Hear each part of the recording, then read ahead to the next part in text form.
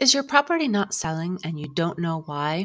There may be several factors, especially since the market is hot. Let's dive into a concern that a homeowner has with her property not selling.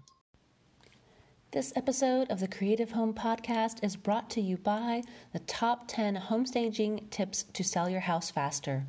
Home sellers, are you worried about all the work you need to do to get your house ready to sell? Wonder where to get started? I was in the same boat and realized I did the same things each time I had to sell my house. And each time I did these staging steps, my house looked ready to move in and I sold my house faster and faster each time. I share these tips with my clients now too. That is why I created the top 10 home staging tips to sell your home faster. It's a guide to get you started on things you can do yourself. Download it for free today at bit.ly/top 10 home staging tips, or see the link in the show notes below. Thank you and welcome to another Creative Home Podcast. I am your host, Kasha McDaniel.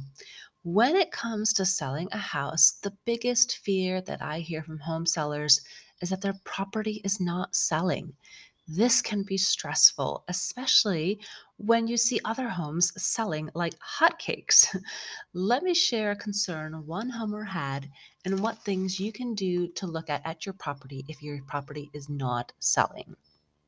So, quote, I had listed a property in an area that has been red hot the past few years. The comp report has 5 homes, 1 closed escrow and 4 pending, very similar if not the same square footage, condition, and upgrades that sold for $800K. Listed for $789, and I have heard nothing, and only 4 groups at the open house. None came with agents. My agent and brokerage are very confused and not sure why. Should I price reduce? Does price reduction create a buzz? Do I need to go $749 for a buzz? End quote. So, like I said, there may be a few factors when it comes to, why your house or property is not selling. And she said there was a comp report that had very similar square footage, condition, and listed at 800, right? She's at 789. Okay, so let's look at a few things. Number one, is your house empty?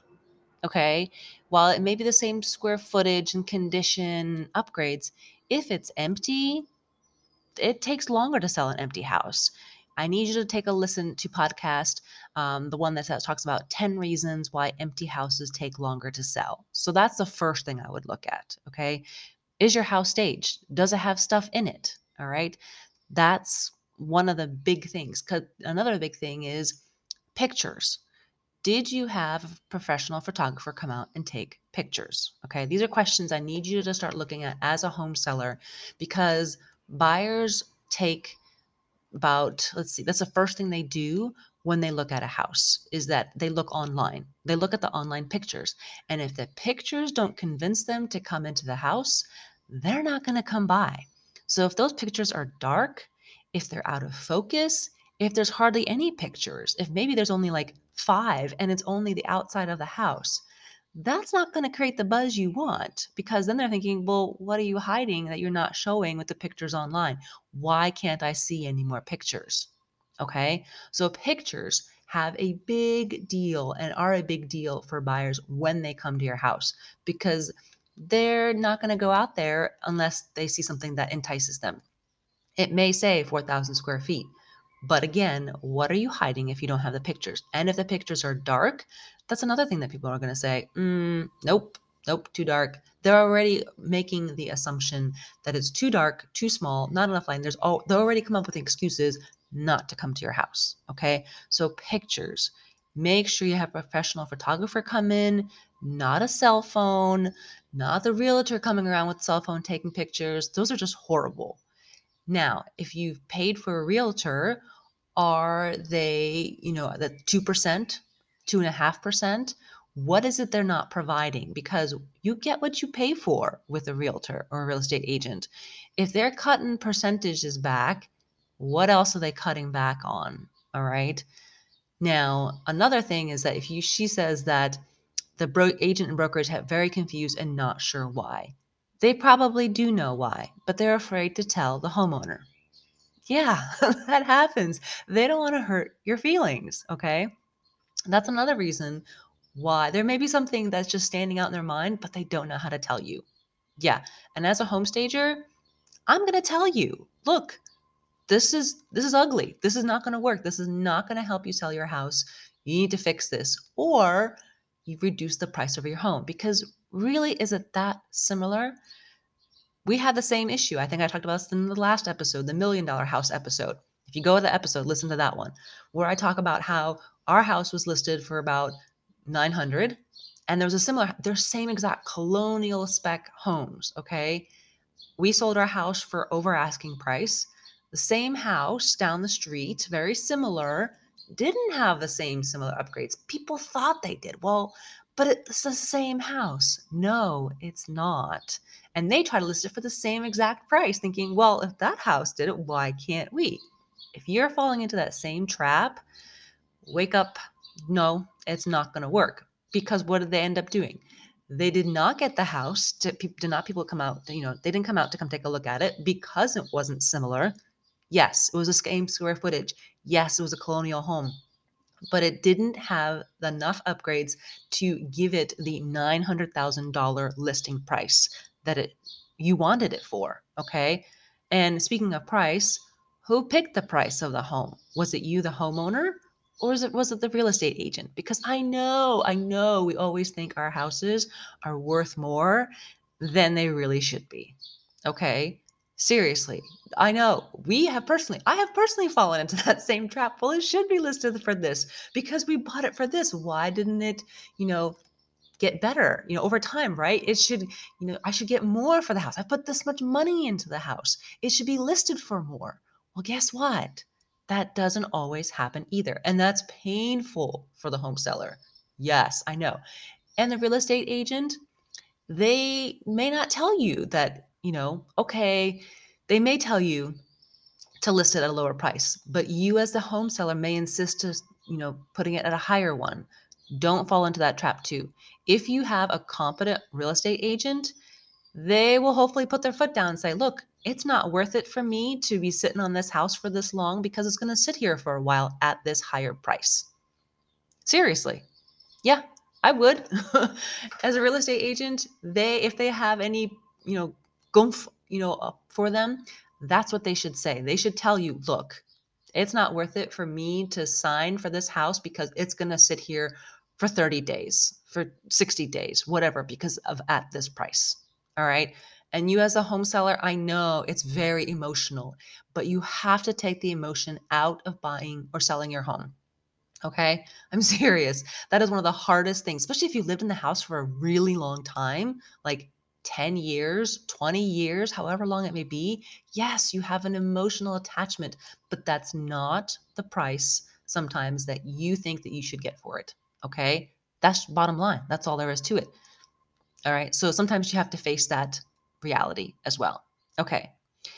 Another question asked is, where is your house marketed on? Is it on realtor.com and Zillow and all those other things? Are there other places that your real estate agent has put it on to market it? Okay. Are they showing it on social media, which may or may not lately be helpful in any way, really?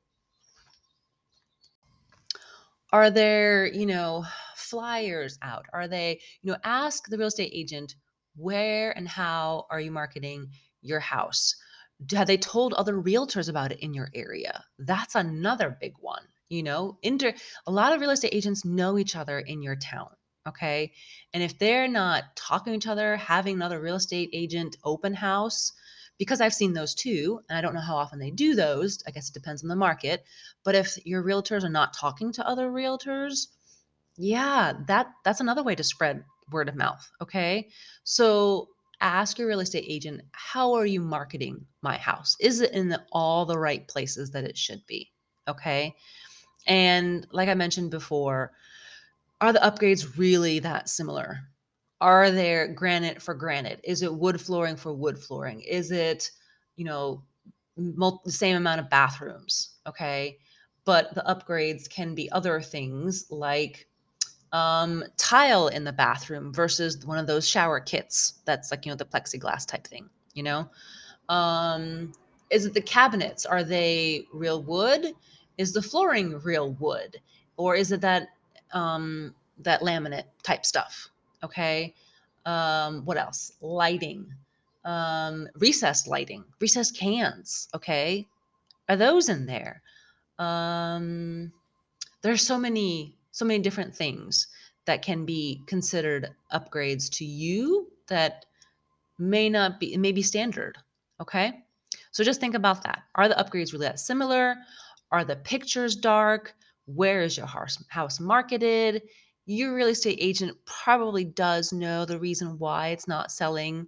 And it could be because you insisted on a price that is just not realistic for your house. Okay. Is the house empty? Is it staged? Does it show all the right features that you want? So ask these kinds of questions. Ask yourself, take a critical look at the other houses, and does your house compare? Because it probably doesn't. In the last episode, we talked about, some one of the home sellers who had a condo, he wanted to have the same thing where he saw similar condos that were going for $50,000 to $75,000 more, but if he spent another 10 to 20 grand, would he get the same price? Okay, go listen to that episode and see what I talked about in that one too. Okay. All right. So hopefully this answers your question. If you are in the same situation where you're looking at a property, the hot market is hot, and your house is not moving, why? Ask these questions. Okay. Um, this will probably be my last episode for a few weeks, if not maybe a month or so. We are, next weekend is going to be Memorial Day weekend. After that, I've got some trips planned. We'll be out of town. And then we have to do an international move back to the States. Yay! I'm excited, but I still don't have orders yet. So we don't know when that's going to be.